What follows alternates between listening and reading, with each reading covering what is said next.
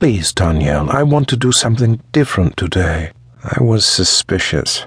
I adored Ikuli, but the Aperu was as enigmatic as true dark, and it was hard to know its real reasons for anything. No doubt it really did want me to take it to the fair, but I couldn't be sure why.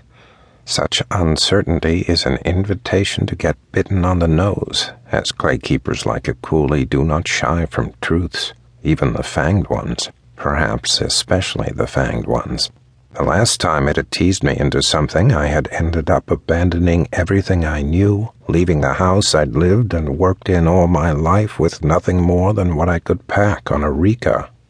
Then again, the last time it had teased me into something, I had ended up here, head of my own household and surrounded by the two people I loved best in all the world.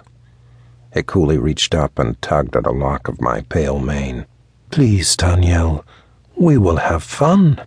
How could I say no to those long red lashes?